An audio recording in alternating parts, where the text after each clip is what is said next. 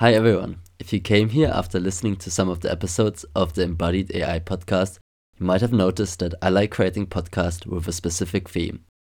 Well, the new theme is brain, space, and time. In this short episode, I want to tell you a bit about what this podcast will be about. So, as you might anticipate from the word brain in the title, I'll be interviewing quite a lot of neuroscientists and I'll ask them about their research.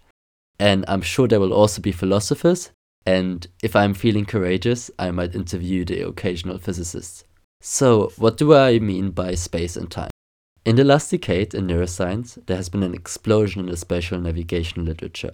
So we're talking studies with London Taxi Driver and the hippocampi, mice and rats navigating through mazes, place cells, grid cells, head direction cells, cognitive maps, and all of that. Time is also super tricky but very interesting for neuroscience. There are questions like, do our brains track the passing of time and situate events within this time context? Or do we simply keep track of the order of events? And how does time perception differ across species? Is time passing more slowly or quickly for other species? And can non-human animals mentally travel through time? Talking about time perception, I think it's super interesting to consider whether there are mappings or isomorphisms between our subjective perception of space and time and the spatiotemporal dynamics of the neural data we can measure and environment. And I can hint that the guests of the first episodes will have plenty to say about this point.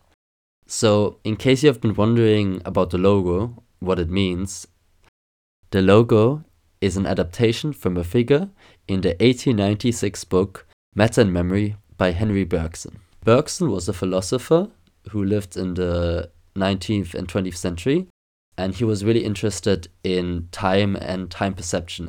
And if you go to the episode description onto the show notes on my website or on the PDF of his book, Matter and Memory, which is also in the description on page 152, or you just simply Google Henry Bergson cone, you can find the original figure he used in his book, and I'll just let you do this, so feel free to pause me.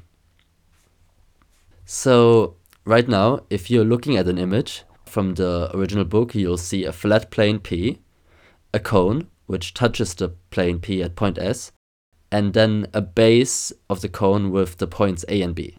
And in his book Matter and Memory, Bergson describes the plane as the world and the cone SAB as the mind. And he says that at the base AB, so at the very top, these are the recollections of accumulated memory, which he describes as quote-unquote motionless. Whilst at point S, there is the bodily interaction of the mind with the world, and this is constituted by sensory-motor interactions.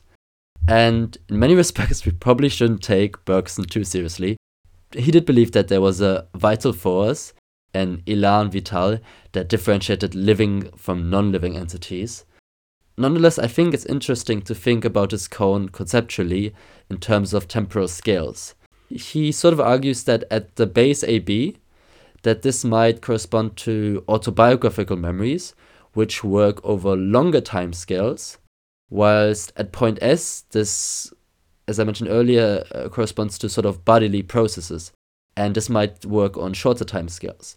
And in a way, this echoes some of the neuroscience work of people like Uri Hasson, who talk about different temporal receptive windows in the brain, where sensory motor regions might have a higher temporal resolution. They can distinguish between input on a very fine scale, but they work on shorter time scales, whilst regions, for example, in the default mode network, might work on longer time scales, and they work in a more coarse-grained manner where they can integrate information across longer time scales, but with a lower temporal resolution.